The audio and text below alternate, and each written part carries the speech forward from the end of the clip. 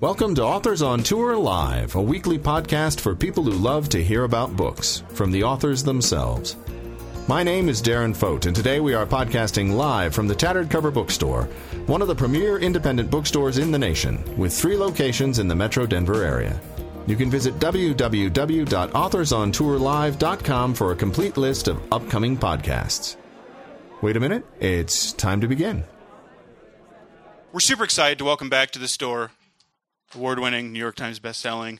He's written all your favorite books, done everything. You know him, you love him. Here to sign Shadows of Self. Please join me in welcoming Brandon Sanderson.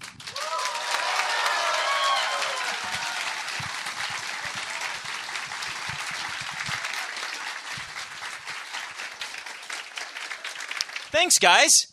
So what I'm going to do for you tonight is my presentation will have 3 parts. First, I'm going to talk a bit. This is the danger of giving anyone university-trained a microphone, right? That'll be about 15 minutes. Then we'll do a Q&A for about 15 minutes, and then I have a reading for you, all right? So the speech portion, this is, as I said, the danger of giving me a microphone. Originally, when I did my signings, I just talked about my books and the writing process a little bit, but that's gotten kind of boring to me. And, you know, if you've seen me, how many people here have seen me multiple times, right?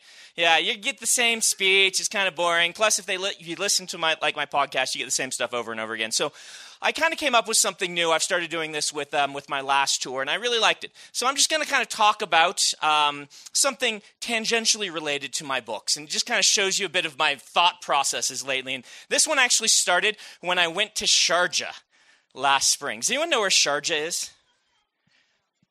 Wow, not a single person. Okay. Sharjah is one of the United Arab Emirates. So it's a small kingdom that is part of the Emirates, which are kind of like a loose federation of states, except they're kingdoms, over on the Arabian Peninsula by Saudi Arabia. They wrote to me and said, hey, do you want to come out here and do a signing?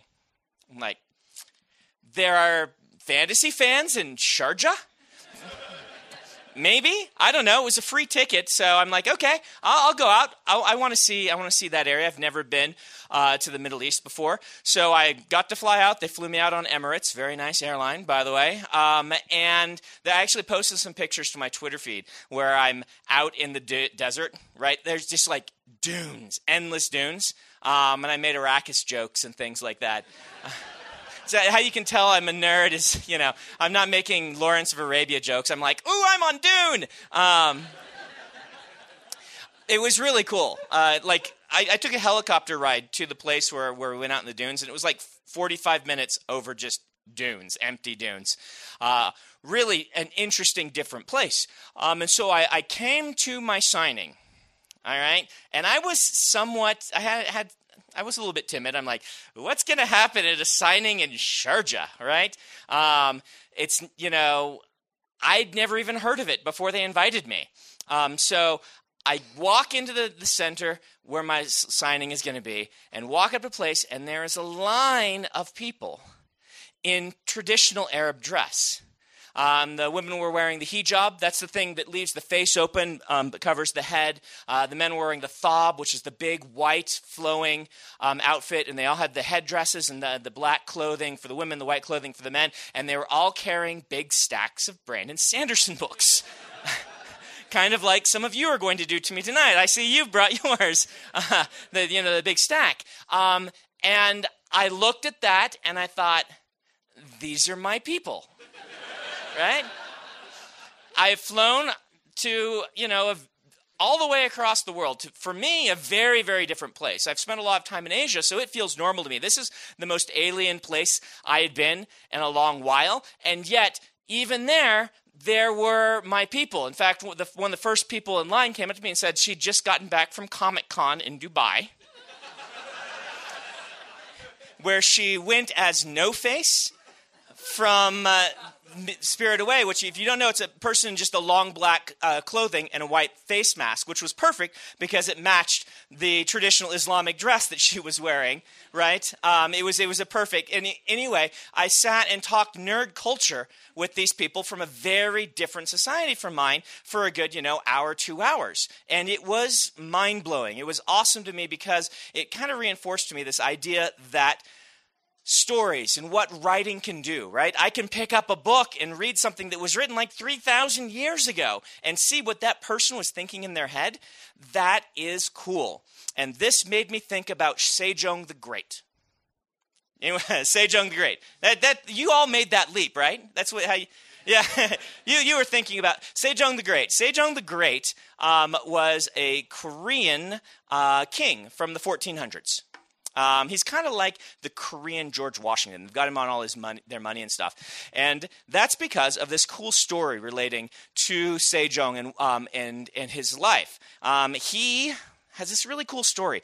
When he was kind of brand new as a king, he got together some scholars in secret. This was all done very secretively. It's all hush-hush. He's kind of like the Jason Bourne of Confucian scholar kings from Korea. Don't quote me on that one. But I'm going to use the big markers. Yeah, they have big markers for me. But the thing that was going on with Korea at this time, it's very fascinating. They used Chinese as their writing system. Does anyone here speak Chinese? No Chinese speakers. A little bit. Chinese is really fascinating, particularly the written form, because it's logographic, right? This is Professor Brandon talking to you. It's like imagery. Each symbol means something. You can't read them. They're not phonetic. You can't sound out a Chinese character. But what that means is someone who writes, say food in Chinese, anyone who knows the characters can read it. And so you can have this writing system that spans a lot of different cultures very easily. There's a big problem with it. I'm going to write the word Korea, and I'm going to butcher it because my Chinese is really bad. I took a class audit in college, and anyway, all right. Here's my attempt at writing the word Korea. I'm sorry, but none of you said you speak Chinese, so I could just come up with anything. I'm not going to do that. I always get this one wrong. That's the one I get wrong. And then there's that. Okay, so that's one part of it. And then there's this like big thing that you have to do this like little box. And there's like this thing and like a dot there and a dot there. And I got it wrong. I'm close. I'm a little bit close. But I got motives. Oh, I forgot that line's supposed to be bigger and there's supposed to be a dot there. Anyway, so this is how you write Korea in Chinese. This is really hard. Okay? The thing about Chinese characters is you just got to memorize them, right? You can't, if you want to be able to read Chinese, you just got to memorize thousands upon thousands of these things. And King Sejong realized his people were illiterate in Korea because not only are these things really hard to memorize, Korean's a different language than Chinese. And so, for instance, Chinese, you don't conjugate in Chinese. You just write the symbols. In Korea, you conjugate. So it's like you can't say, I'm going to go to my house in Korean. You have to say, I, house, go. Or to go. And it works very well in Chinese, but in Korean, it just doesn't work. And so King Sejong got his group of ninja scholars, like secret scholars together and said, we're going to fix this. And what they did is they came up with a new writing system for Korea where you could write things phonetically. And I'm going to write, oops, that was right the first time. You can write the same thing in Korean very easily. This one's supposed to be an N. So that just says Han Guk, Korea. And he made it so that the really cool thing about this thing, the thing that is ingenious to me is these like take up the same space as the Chinese characters. So you could write the Chinese characters and drop in the Korean, like you construct a little character here out of phonetic letters to replace these things. Really cool. In fact, it was the inspiration for the writing system in Elantris. If you guys have ever read Elantris, we've got these aeons that are these really kind of interesting characters that are surrounded by, if you read in the book, they're like, you'll drop one of these things in, but then you'll have a whole sentence that only has like one or two of them in it. That's based on how you'll see Koreans writing Chinese. Once in a while, they'll drop in the Chinese character because they look cool, right? Or they'll write their names in Chinese characters. So like, my name's cool, and stuff like that. And that became the inspiration for that whole writing system and even kind of the way the magic works in that book. So Sejong, he gets this whole thing together. It's now widely considered one of the best written alphabets ever created. You can learn to read Korean in about an hour. Now, it'll make no sense to you because you're reading Korean, but you'll actually be able to read it. It's really nifty. In fact, there's all sorts of cool things, like he made the characters like imitate the sounds or the shape of your mouth when you're making the sounds, all this kind of cool stuff. So he presents it to his scholars and the nobility, and they hated it. They hated it, which is very weird to me. In fact, I've got a quote written in the 1400s by one of these scholars who said, "How could this not be a setback to our civilization? Spending too much thought and effort on this is a waste of time, detrimental to the timely pursuit of scholarship." Why would they hate this? Because they already know how to read it. You've got it. The thing that was going on then is during this time in Confucian society, if you could pass the test to become a scholar, you got the really cool jobs in the government rather than like working in the fields. And they did not like the fact that the average person could learn to read because of this. They, in fact, hated it. There was huge resistance. Like a king about 100 years after Sejong banned it for this reason, but it was already too ingrained in the culture.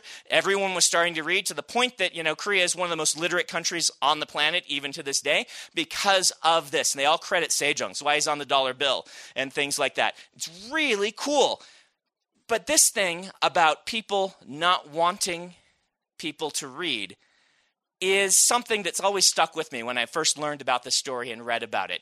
And it's actually not limited to Korea. If you read about the translation of the Bible into English, how many people got burned at the stake for trying to translate the Bible into English?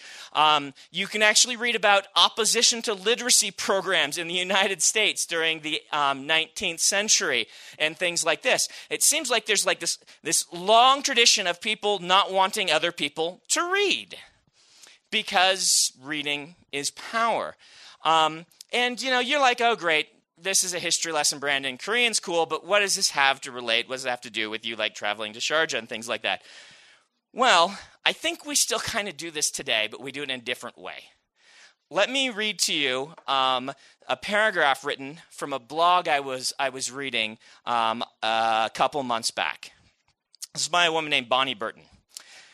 As a geek girl, I've been accused of wearing a Star Wars shirt to get attention from guys. I've been told to move to the side and let real gamers play the demos at conventions.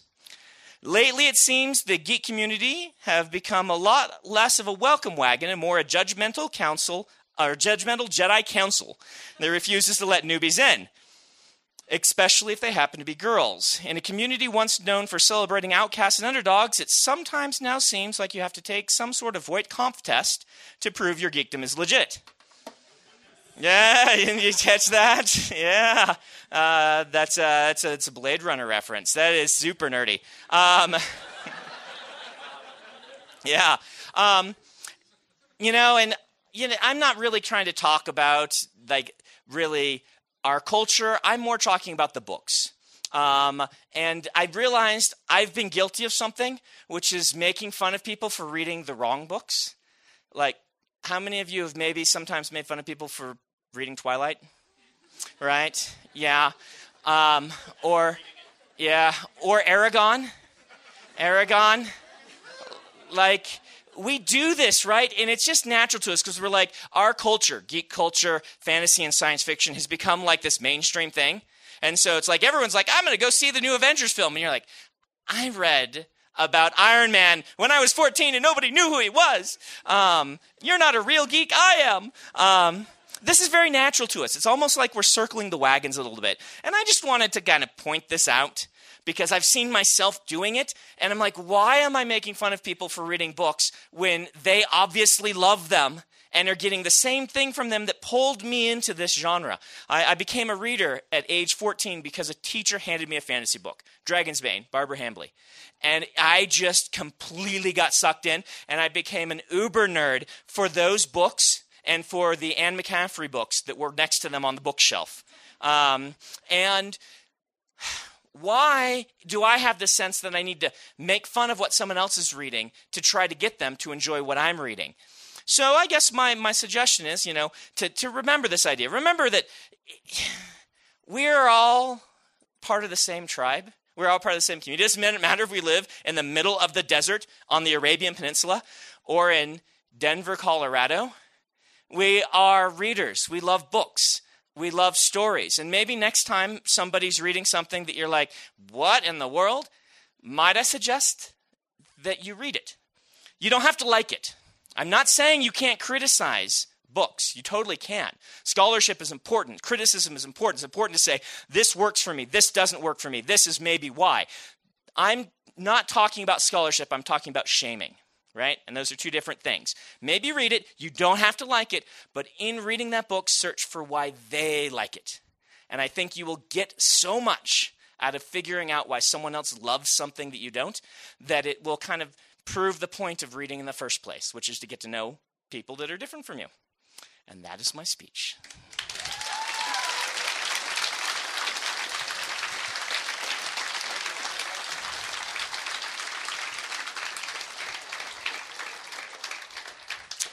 And now you can go tell everybody about King Sejong and prove how smart you are. All right, let's do a Q&A. Like I said, we'll do this for like 10 or 15 minutes, and I like to do these by section. So I'm gonna start over here with everyone seated, and then I'll go over everyone standing, and then I'll go to the back one, seated, then standing. Does that make sense? So seated right here. Who has a question for me? Go for it. Yeah, I picked up a lot just about 10 years ago. Apparently right away. Yes.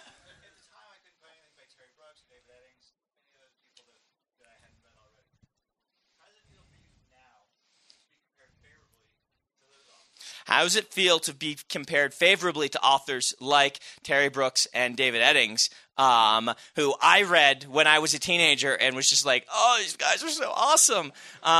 Man, it is really weird, right? It is super weird because I spent all this time like trying to break in just so that I just wanted to write books, right? And I didn't want to have to become like an insurance salesman.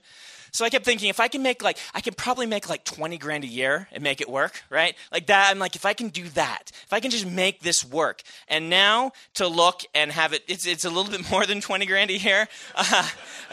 To have things have taken off to the extent they have, it is really mind-blowing. And it makes me feel really humbled. Right? Because I remember how I felt as a kid looking at those authors as like these far off, geniuses. And I'm like, now people are regarding me that way, and they're wrong, but they are. So how do I deal with that? It's really weird. All right, you had a question. Yes. Does your vocabulary change when you're working on different books? Does my vocabulary change when I'm working on different books? Yes, it does. It does indeed. And it really depends on the character I'm in. That's gonna influence things more than anything else, or the voice. And the character I'm in, the word choices they use are very important to me for defining who they are as a character. So Wayne is going to feel very different from Shalon. But I mean, like when you're talking to other people. Oh, when I'm talking to other people, I get knocked out of it pretty quickly. If you find me like after I've been writing for a few hours, it'll change for just a little while, and then I'll get knocked out of it and back to me. But Harriet, Robert Jordan's wife, would share a story about how she could always tell what character he'd been writing by the way he acted. Ask her for this one. She talks about Patton Fane, who's kind of like this Weasley little guy. She would say like Robert Jordan would like slink into the house, like crouching down and stuff. It's hilarious. All right, let's do another question in the back right there. We'll do both of you. We'll go to the young man and then you. Yeah. How do I avoid overanalyzing what I've written? Well, that's really hard. Practice. Giving myself deadlines for when a revision should be done and letting it be done. kind of listening to my beta readers is a good help to that. It's really this challenge of turning off the internal editor. Turning the internal editor off while you're writing the first draft is very important.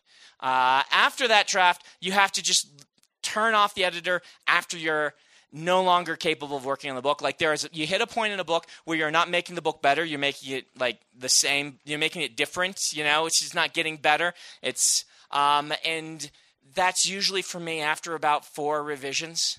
But I've just kind of come to learn that that's where it is. And it is really good to just have a deadline. I have to be done with it by this time. But was it Da Vinci who said, art is never finished, it's only abandoned? And you kind of just have to get used to that idea. You could always tweak your work. You got to let go of it at some point. All right, this young person had a question. How do I manage to write so many books? They're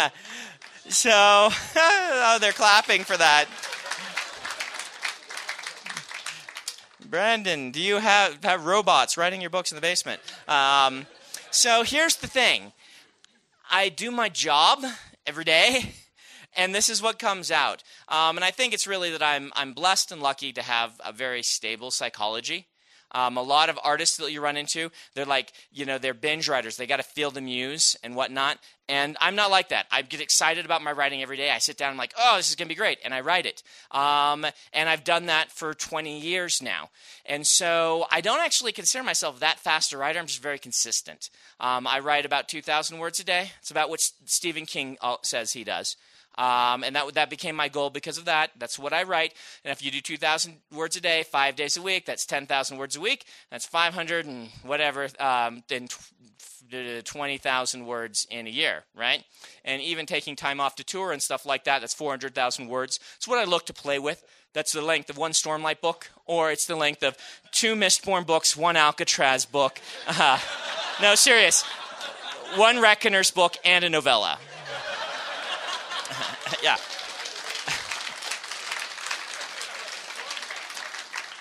So if you can't tell, we're in the middle of the 2 Mistborn books, the 1 Reckoner's book, the Alcatraz book, and the novella, because I wrote those all in the same time it takes me to write 1 Stormlight book. You want to ask when the next Stormlight books can come out? Is that? Okay. I mean, I would like to know that, but that's not my question. Okay. So Denver Comic-Con is top 3 Comic-Con. It's a good Comic-Con. Yeah, comment? I need to be invited by the Comic-Con people. So you need to go to them and be like, get Brandon to come to your Comic-Con. And then I'll come. I'm going to Phoenix next year. I might be able to make it to Denver in the near future, but they gotta invite me. That's how Comic-Cons go. You don't just show up and be like, I'm here. Comic-Cons are very, they have a certain number of slots and a certain number of tables and things like that. So. So we went to a couple of the panels, and they had a lot of discussions on some of the stories and storylines and fantasy versus science fiction. And every once in a while, your name keeps getting thrown out there. So I just thought I'd let you know. Okay, my name's getting thrown out at Comic-Con. That's good. That's a good thing. We like that. All right, the standing crowd. Standing up. All right, right here. All right, so you know these little things you have at the beginning of the book, and then they end up being something really significant. Yes. How do you come up with that? How do I come up with the little things that at the beginnings of books that seem innocent and then are really important? Good outlining. I'm an outliner. I like to know where I'm going in my book, and I like to have my ending prepared. And I don't like to write a book until I know what about that ending is going to make people feel. What are the emotions? What's the impact of it? And then I can start foreshadowing. It does take a lot of practice. My early books were not as good at this. You didn't read those. They're bad. All right, green hat dude.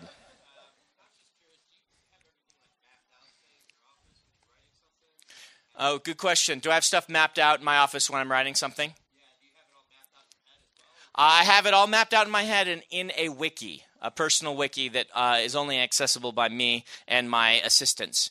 And that's where we keep most of it these days because the Cosmere is getting increasingly intricate and complex. So, all right, right there. Which character do I relate to the most? Oh, wow. It depends on the mood I'm in. I think I've related to all of them at one point. I often answer this question with Sazed because he kind of feels like me a little bit, but he's not nearly as arrogant as I am, so it's like half Sazed, half Kelsier. Hopefully without the psychopathic murdering side.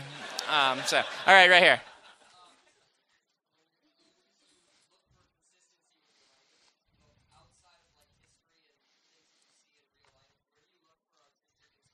Where do I look for artistic inspiration other than real life and history? That's it.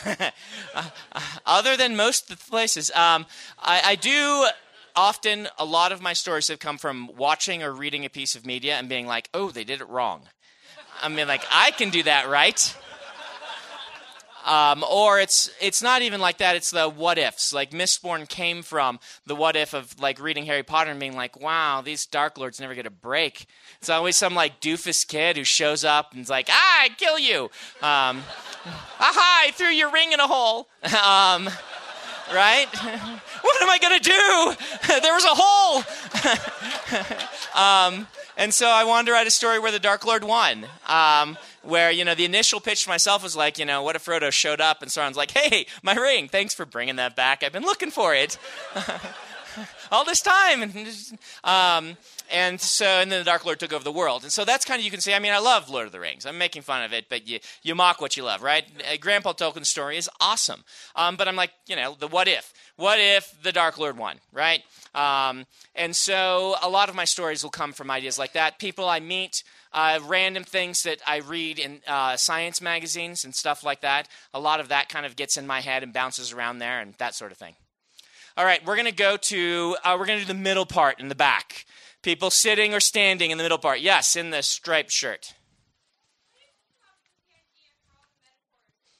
Oh, David's bad metaphors.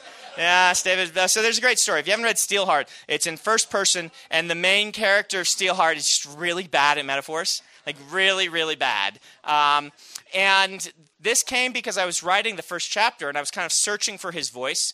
If you don't know, I tend to plot my books intricately, build the worlds a lot ahead of time, and then try to discover the characters. To give this book still have that sense of life and spontaneity that you get from kind of what we call discovery writing. And then I kind of give them control over the plot. And so I will often have to rebuild my outline as I know who the character is and what they're doing. And I'm searching for David's voice, and I wrote this really bad metaphor, because you do that as a writer. You're like, no, that's dumb. And this time I'm like, what if I run with that, right? Let's just run with it. Let's just go with it. And so I tried to make each one top the one before.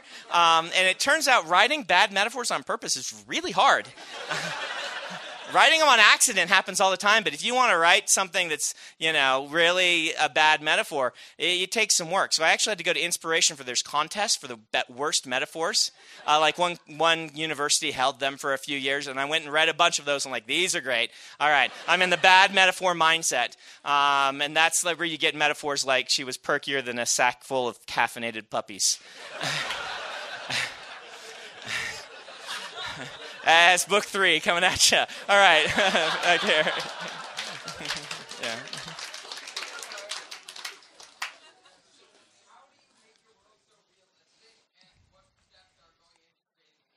How do I make my world so realistic? That is probably bigger than I can get into in this talk, but I do have a podcast. Have you by chance listened to that? Podcast is called Writing Excuses. And it is 15 minutes a week. Oh, thank you for those who listen to it.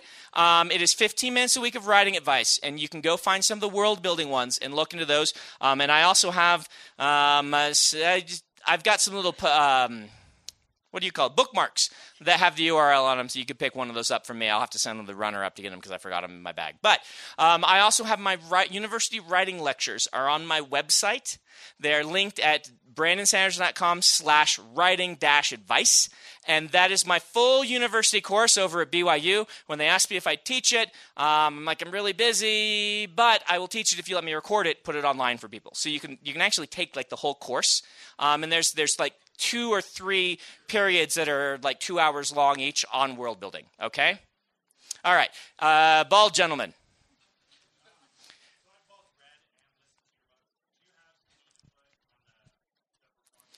Okay. Do I have any input on the readers of my books? I do. I can ask for a specific reader, or I can kind of audition readers who say, who are you thinking? Send me 3 and pick the one I like. That is something I get to do nowadays that I didn't get to used to do, which is why we're re-recording Warbreaker.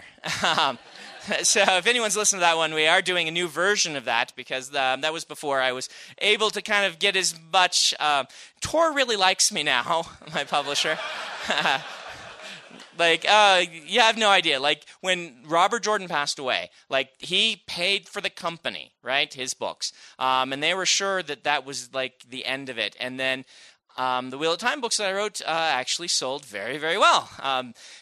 Each Wheel of Time book so far had sold more than the one before it, and the ones I wrote continued that trend. And so during that period, they just loved me. And they still do. The Stormlight books do very well as well. And so they let me get away with a whole bunch of stuff. And if you look in a Stormlight book, you'll see all the stuff I'm getting away with. Because I remember years ago, Tom Doherty, the CEO, saying, I'm never going to do colored end pages in a book again, like the Wheel of Time books. It's so expensive. It's been such a pain. And so when they were like, oh, Brandon's great, I'm like, hey, can I have colored end pages? They're like, yeah, whatever you want. It's great. So yeah, and then we can be like, hey, can you re-record this? They're like, yeah, Brandon, yay. All right, right over here. Character that annotates the maps. Yes, Naz. Nazraloff. That's Raffo. Nazraloff. Oh, good old Nazraloff. So yes, there's a character who's annotating the maps, and if you watch through the Cosmere books, you will occasionally see him on screen. Usually people are complaining about him stealing stuff from them, like getting their maps or whatnot, so that's fun. All right, we're going to do this group right here, and you've had your hand up for a while. What was my inspiration for Wayne? Boy, it's hard to say what my inspiration for Wayne was because I originally tried writing a short story about Wayne. That's where Alloy of Law came from. I tried this short story. It didn't work. He didn't work as a main character. So then I backed up and said, okay, I'm going to build more characters, but then I'm going to have to expand the arc to become a novel-length thing. I would say one part loving writing Matt from the Wheel of Time and not being able to write Matt anymore. Because, when the Wheel of Time is done, no more writing those characters. So I wouldn't say like Wayne is, came from Matt, but the love I had of writing Matt, I'm like, I need a character I love writing that much to kind of get me over the fact that I won't be able to write Matt anymore. And, like every scoundrel that I've ever written has a little bit of Matt in him, right? I mean, that's what's happened when you read The Wheel of Time from age 14 on. Otherwise, I was just kind of looking at roles I hadn't filled in kind of the heist group. Even though the Alloy books don't have the full heist group, like the original pitch for myself for Mistborn books is you can get this little heist crew, this team. And I hadn't had the impersonator guy, really. I'd had the Khandra, but never really a viewpoint character who was doing cool stuff with that. And I'm like, I want to play with this kind of street thief impersonator. Sherlock Holmes did a lot of that. If you read the original Sherlock Holmes stories, he was always doing disguises. And I was building kind of this Sherlock Holmesian thing, and so I'm like, I'm gonna put some of that in. So. All right, right here. Mm-hmm. Will there be another writing at Choose's retreat? We are probably going to continue to do them on cruises.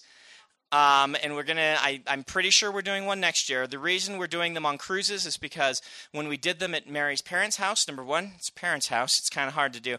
They have like a little estate with like 2 houses on it, and so it's okay. But we had to like make sure there were everyone's dietary needs. And so at one point we were like having a kosher dish.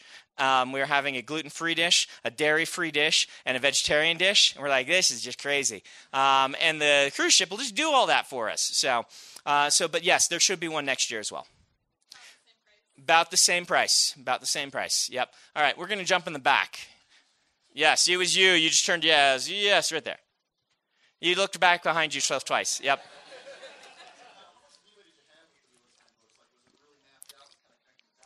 Good question. Yeah, it's stuff I can talk about now. So how much leeway did I have with the Wheel of Time books? So when I took the project, I didn't know what was written. I just had to say yes or no. I went to Harriet's house and he delivered me the materials. And what that was about 100 pages of written prose and about 100 pages of Q&As with the assistants with some outline stuff thrown in. So most of that written prose ended up in the prologues of the 3 books or the epilogue of the last book. And you can find Robert Jordan's writing in each of those. Most of the outlining was about Egwene, with a bit about Matt and a bit about Rand. And so Perrin there was not a word on. So Perrin. So if you're reading along and it's Perrin, it's me. If you're reading Egwene, it's probably Robert Jordan. He even wrote some of her scenes, like the scene where she gets a special visitor in the book that reveals something. He wrote that scene, right? He wrote a big chunk of the Tower of Genji scenes, but I had to do about half of Matt, 75% of Rand, and about 100% of Perrin. About, roughly. So it was a big project. And that's why they didn't hire a ghostwriter, why they actually hired somebody who, they said, you're going to be the co-writer. And Harriet just gave me all this stuff and said, I'm an editor. If you write it, then I can help you fix it. But you got to write it first. And so I had complete creative control, which was really interesting, at least in first drafts. Now, second drafts, it was Harriet's control back. She'd say, we got to take this out. We got to move this. And when Harriet spoke, we just did it. I mean, I don't know if you know who Harriet is, but she was the editor of Ender's Game, The Black Company, some of the Fred Saberhagen Swords books. Like she was a major editor before she discovered Robert Jordan, married him, and retired, and worked only on his books. So you just do what Harriet says, even if you're not working on a Wheel of Time book. If Harriet just walks up to you and says something, you just do it. So, all right, we're going to do blue hair.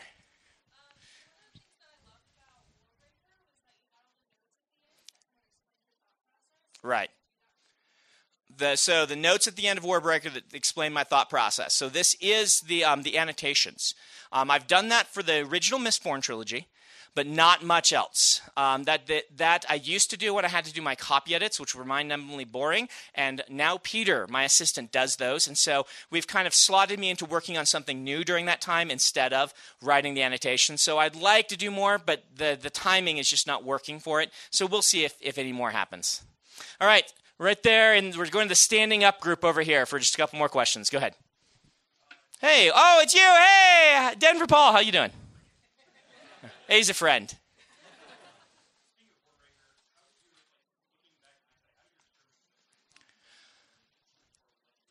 How did my experiment with the Creative Commons? If you don't know, I released Warbreaker for free on my website as I was writing it, and then released a final edition once it was done. I think it was very good. I like what it did. I like the idea of people being able to read that and being able to try me out on a book before they have to buy something.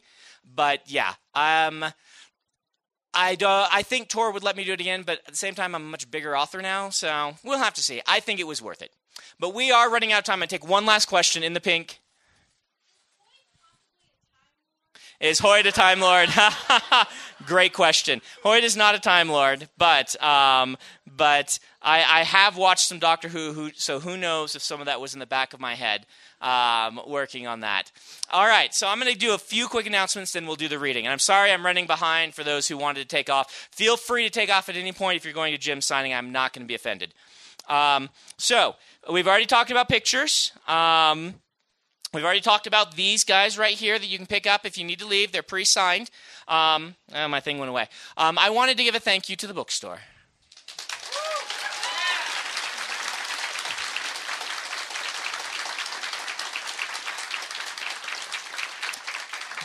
I love local bookstores like this. I've been to the Tattered many times. They've always treated me wonderfully. And so I thank you guys for supporting them. Sometimes it's cheaper to get your books online or something, but online bookstores do not have to keep a space like this and employ wonderful people like this gentleman who can let us have the book signing. And so thank you for supporting them, and thank you guys for having me in.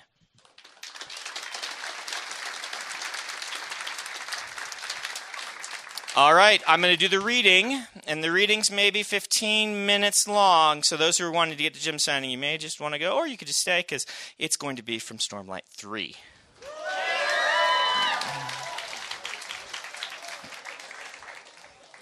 Yeah, that's all right, you got to go, it's fine, those are pre-signed. No, crying babies, we understand. I have many of them myself, and they don't stop even when they get older, it's kind of weird. So, I am going to read to you from the first of the Dalinar flashback sequences. What's nice about this is that it doesn't have spoilers in it for the rest of the series, because it takes place many years before the book starts. And so, let's see, which one am I going to...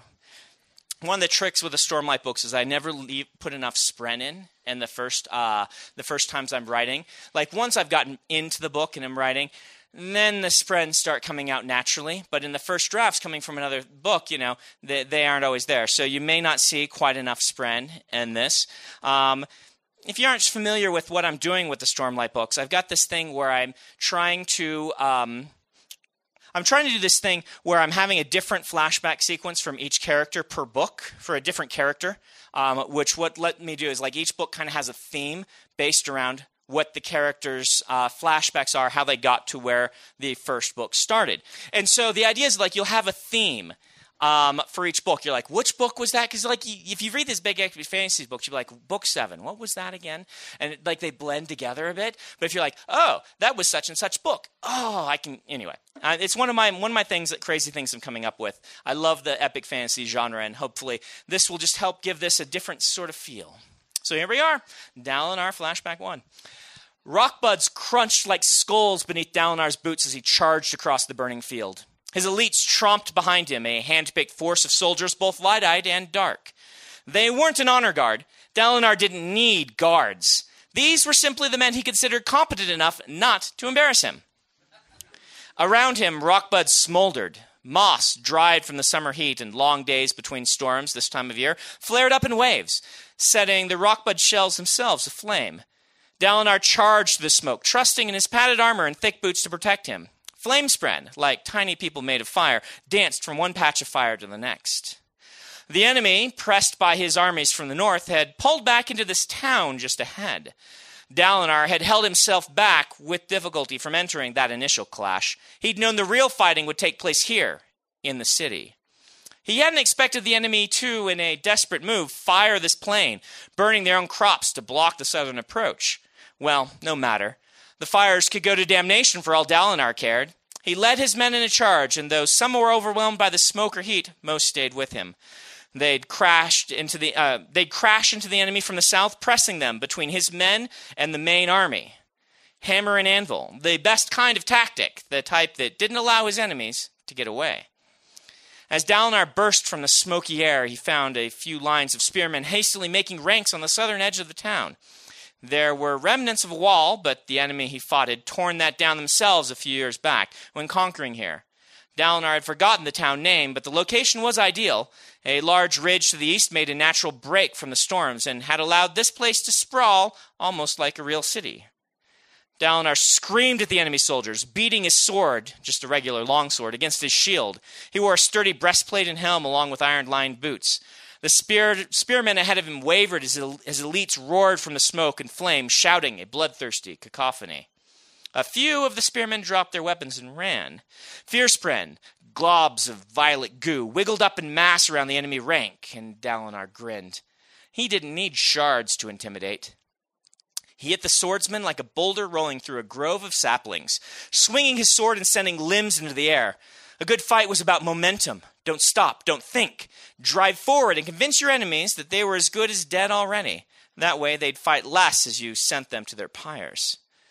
As he waited among them, the spearmen thrust spears frantically, less trying to kill him and more trying to push away this madman. Their ranks collapsed, and many of the men turned their sides to Dalinar's men. They were focused only on him. Dalinar laughed, slamming aside a pair of spears with his shield, then disemboweling one man with a sword deep into the gut.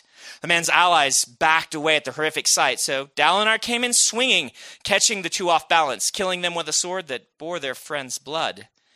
Dalinar's elites decimated the now broken line, and the real slaughter began. Dalinar pushed forward, keeping momentum, shearing through the ranks until he reached the back, breathing deeply and wiping ashen sweat from his face. A young spearman fell before him, crying, screaming for his mother as he crawled across the stony ground, trailing blood. Fiercepren mixed with painspren all around. Dalinar shook his head, picking up a fallen spear and striding past the youth, slamming it down into the boy's back as he passed. Men often cried for their parents as they died. It didn't matter how old they were. He'd seen graybeards do it, same as kids like this one. He's not much younger than I, Dalinar thought. Maybe 17. But then Dalinar had never felt young, regardless of his age. His elites filled in behind him, having carved the enemy line in two. Dalinar danced, shaking off his bloodied blade, feeling alert, excited, but not yet alive. Where was it? Come on. A larger group of soldiers hiked down the street toward him, led by a small group of officers in white and red. Dalinar could see from the way they pulled up, alarmed, that they hadn't expected their spearmen to fall so quickly. Dalinar charged. His elites knew to watch, and so he was followed by a force of 50 or 60. The rest had to finish off the unfortunate spearmen. Well, 50 would do. The crowded confines of the town would mean Dalinar shouldn't need more. As he neared this newer force, he focused his attention on the one man riding a horse. The fellow wore plate armor, obviously meant to recreate shard plate, though it was only of common steel. It lacked the beauty, the power of true plate. He still looked like he was the most important person around. Hopefully, that would mean he was the best. The man's honor guard rushed to engage, and Dalinar felt something stir inside of him, like a thirst, a physical need. Challenge. He needed a challenge, Stormit. He engaged the first member of the guard, attacking with a swift brutality. Fighting on the battlefield wasn't like in the dueling arena. Dalinar didn't dance around the fellow, testing his abilities. Out here, that sort of thing got you stabbed in the back by somebody else. Instead, Dalinar slammed his sword down against his enemy, who raised his shield to block. Dalinar hit a series of quick, powerful strokes, like a drummer pounding a furious beat. Bam, bam, bam, bam! The enemy soldier didn't have an opportunity to mount a counterattack. He clutched his shield over his head, putting Dalinar squarely in control. Dalinar kept hitting as he raised his own shield before him and shoved it against the man, forcing him back until he stumbled. The man's shield shifted, letting Dalinar's sword come down at an angle and bite him in the upper arm. The shield dropped completely, and this man didn't get a chance to cry for his mother. Dalinar let his elites handle the others. The way was open to the Bright Lord. Not old enough to be the High Prince. Some other important light eyes? Or didn't Dalinar remember something about a son during Gavilar's endless planning meetings? Well, this man certainly looked grand on that white mare, watching the battle behind a helmed face, cape streaming out behind him. Dalinar pulled up, swiping his sword eagerly, breathing in and out. The foe raised his sword to his helm in a sign of challenge accepted. Idiot. Dalinar raised his shield arm and pointed, counting on at least one of his strikers to have lived and stayed with him. Indeed, Jenin stepped up, unhooked the short bow from his back, and, as the Bright Lord shouted his surprise, shot the horse in the chest. Hate shooting horses, Jenin grumbled as the beast reared in pain. Like throwing 1,000 bromes into the storming ocean, Bright Lord. I'll buy you 2 when we finish this, Dalinar said as the Lord fell backward, tumbling off his horse. Dalinar dodged around flashing hooves and snorts of pain, seeking out the fallen man. He was pleased to find the enemy rising. Dalinar came in swinging. The Bright Lord managed to get his sword up, and Dalinar battered it away, then dropped his own shield and came in with a 2-handed power swing, intending to knock the light-eyed soldier back down. Fortunately, the man was good enough to recover his stance and intercept the blow with his shield. They probably heard the subsequent crack all the way back in Kholinar. Indeed, it vibrated up Dalinar's arms. Momentum. Life was about momentum. Pick a direction and don't let anything, man or storm, turn you aside. Dalinar battered at his enemy, driving him backward until the man pulled a surprise feint and managed to get in close to ram Dalinar with his shield. Dalinar ducked the blow that followed, but the backhand hit him soundly on the side of the head, sending him stumbling. His helm twisted, metal bent by the blow, biting into his scalp, drawing blood. He saw double, vision swimming. He roared as the Lord smartly came in for the kill. Dalinar swung his blade up in a lurching, full-shouldered blow, slapping the Lord's own weapon out of his hands. The man then punched Dalinar in the face with a gauntlet, and his nose crunched. Dalinar fell to his knees, vision blurry. His foe was breathing deeply, cursing between breaths, winded by the short, frantic contest. The Bright Lord fished at his belt for a knife. An emotion stirred inside Dalinar, a fire that filled the pit inside. It washed through him and awakened him, bringing clarity. The sounds of his elites fighting the Lord's honor guard faded, metal on metal becoming clinks, grunts becoming like a distant humming. Dalinar grinned. Then that grin became a toothy smile. His vision returned as the Lord, who had just retrieved his knife, looked up and started, stumbling back. He seemed horrified. Dalinar roared, spitting blood and throwing himself at the enemy.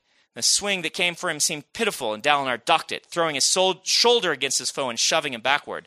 Something thrummed inside Dalinar, the pulse of the battle, the rhythm of killing and dying, the thrill. He knocked his opponent off balance and reached for his sword. Dim, however, hollered his name and tossed him a poleaxe with hook on one side and broad, thin axe on the other. Dalinar seized it from the air and spun, ducking the Lord's attack. At the same time, he hooked the man around the ankle with the axe head and yanked. The Bright Lord fell in a clatter of steel. Before Dalinar could attack further, unfortunately, the honor guard became a bother. 2 men had managed to extricate themselves from Dalinar's men and came to the defense of their Bright Lord. Dalinar caught their sword strikes on his polearm and twisted it about, backing away and bringing the axe head slamming into one man's side. He ripped it free and spun again, smashing the weapon down against the rising lord's head and sending him to his knees. Before coming back and catching the other guard's sword on the haft of the polearm, Dalinar pushed upward, holding the polearm in 2 hands, sweeping the guard's blade up in the air over his head and stepping forward until he was face to face with the fellow. Then Dalinar spit blood from his shattered nose into the guard's face and kicked him in the stomach. He turned toward the Lord, who had scrambled again to his feet and now was trying to flee. Dalinar growled and swung the polearm by one hand, hooking the spike into the Lord's side and yanking, dropping him a 3rd time. The Bright Lord rolled. He was greeted by the sight of Dalinar slamming his polearm down by 2 hands, driving the spike right through the breastplate and into the chest. It made a satisfying crunch, and Dalinar pulled it out bloodied. The blow seemed a signal of sorts, and the honor guard and other soldiers finally broke before his elites. Dalinar grinned as he watched them go, glory spren popping up around him like glowing golden spheres. His men took out their short bows and dropped a good dozen of the fleeing enemy in the backs. Damnation, it felt good to best a force larger than your own. The thrill dwindled. He could never seem to hold on to it as long as he wanted. Nearby, the man he'd felled croaked softly. Dalinar stepped over, curious, kicking at the armored chest. "Why?" the man said from within his helm. "Why us?" "Don't know," Dalinar said, tossing the polearm back to Dim. You don't know?" "My brother chooses," Dalinar said. "I just go where he points me." He gestured toward the dying man, and Dim rammed a sword into the hole in the breastplate, finishing the job. The fellow had fought reasonably well, no need to extend his suffering. Another soldier approached, handing Dalinar his sword. It had a chip the size of a thumb right in the blade. Looked like it had bent as well. "You're supposed to stick it in the squishy parts, Bright Lord," Dim said. "Not pound it against the hard parts." "I'll keep that in mind," Dalinar said, tossing the sword aside, as one of his men selected a replacement from among the fallen men of high enough rank. "You all right, Bright Lord?" Dim asked. "Never been better," Dalinar said, then sucked blood up through his broken nose. Hurt like damnation itself. His men formed up around him, officers nearby, and Dalinar led the way further down the street. Before too long, he could make out the bulk of the enemy, still fighting up ahead, harried by his army. He halted his men, contemplative. "Orders, sir?" Thaka, captain of the elites, asked. "Raid those buildings," Dalinar said, pointing to a line of homes. "Let's see how well they fight while they see us rounding up their families. The men will want to loot." "What is there to loot in a hovel like this?" Dalinar said. "Soggy hog's hide and old rockbud bowls?" He pulled off his helm to wipe the blood from his face. "They can loot afterward. Right now I need hostages. There are civilians somewhere in this storming town. Find them." Thaka nodded, shouting the orders. Dalinar reached for some water. He'd need to meet up with Sadeas and... Something slammed into Dalinar's shoulder. He caught only a brief sight of it, a black blur that hit with the force of a roundhouse kick. It threw him down, and pain flared up from his side.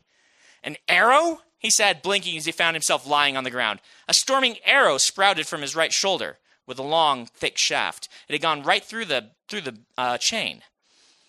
"My lord," Thaka said, kneeling, shielding Dalinar with his body. "Clack, my lord, are you—" "Who in damnation shot that?" Dalinar demanded. "Up there," one of his men said, pointing at the ridge above the town. "It's got to be over 300 yards, Dalinar said, shoving Thaka aside and standing. "That can't—" He was watching, so he was able to jump out of the way of the next arrow, which dropped a mere foot from him, slamming against the stone ground. Dalinar stared at it, then started shouting, "Horses! Horses! Where are my storming horses?" Had the fires delayed them? No, fortunately. A small group of soldiers had guided them more carefully across the fields, but had caught up by now. They stood with the rear guard of the elites and came trotting forward as Dalinar's orders were passed, bringing all 11 horses. Dalinar had to dodge another arrow as he seized the reins of Full Knight, his black gelding, and heaved himself up into the saddle. He galloped back the way they'd come in, trailed by 10 of his best men. There had to be a way up that slope. There, a rocky set of switchbacks, shallow enough that he didn't mind running Full Knight up them. No more dangerous than charging to the battle had been for Dalinar himself.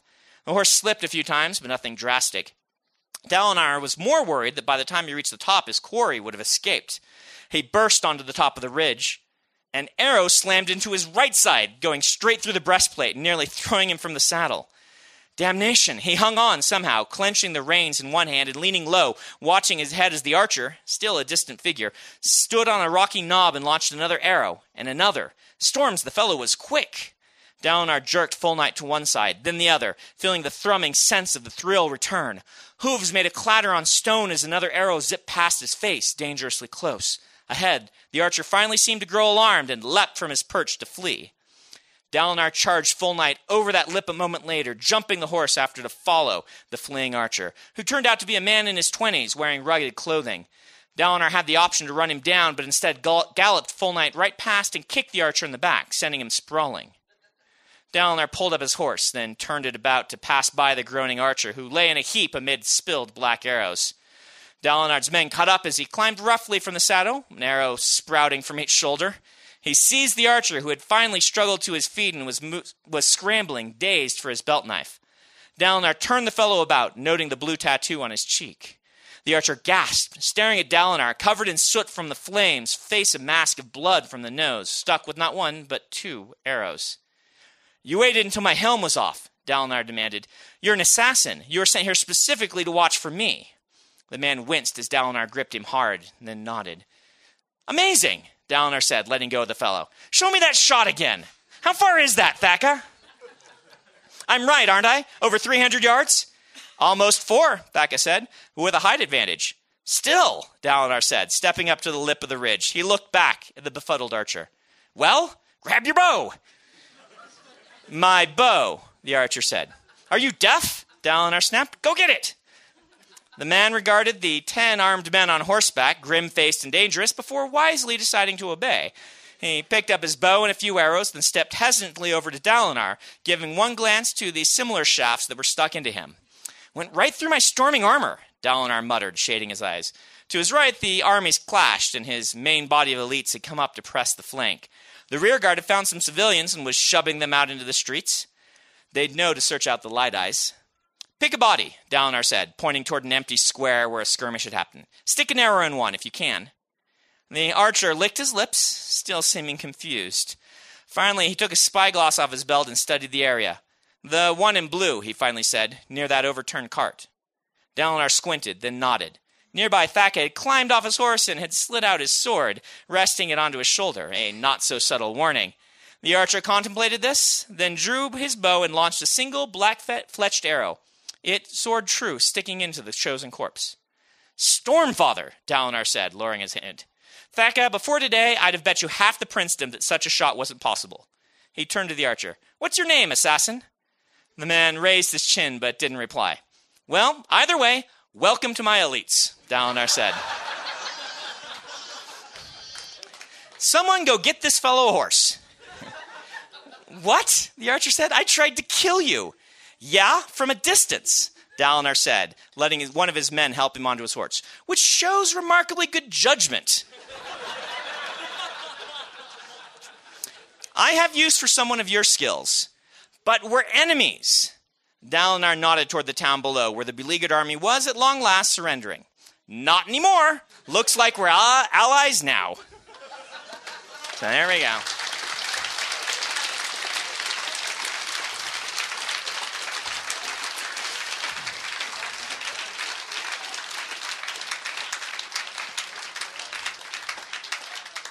And there we go.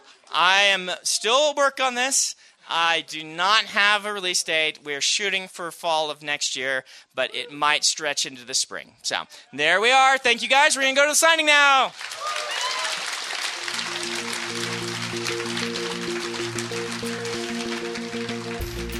That's all for tonight's Author on Tour. I'm Darren Fote, and we have been podcasting live from the Tattered Cover Bookstore in Denver, Colorado. Stay pod tuned in the coming weeks as we podcast Authors on Tour.